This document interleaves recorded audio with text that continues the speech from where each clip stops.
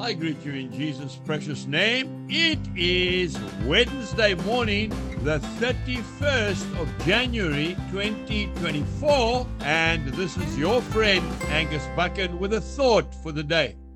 We start off in the first book of Peter, chapter 4, and I am reading verse 16. Yet if anyone suffers as a Christian, let him not be ashamed, but let him glorify God in this matter.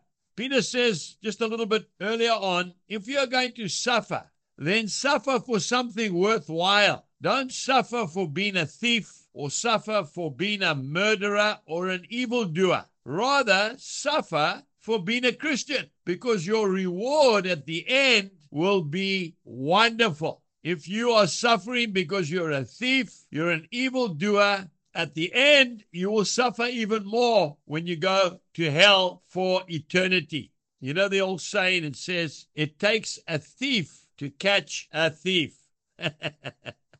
I'm laughing because it's so true, isn't it? Look at the people that God has used to change the world. Moses was a murderer. Remember, he killed the Egyptian slave driver, and then he had to flee for his life. He's a giant in the faith. What about Paul? Maybe the greatest of all the apostles. He was part and parcel of killing the first martyr in the New Testament, Stephen. That's right. He was the instigator. He was holding all their coats while they were stoning the man of God to death. What about Peter himself, who wrote this very letter? He was a blasphemer. He kept changing feet. He was like a bull in a china shop. He just kept messing up. But the amazing thing is, when these men and women, like Mary Magdalene, 7 demons cast out of her. She was an immoral woman, yet she became probably the most faithful of all to the Lord Jesus Christ. Never left him, not right to the very end.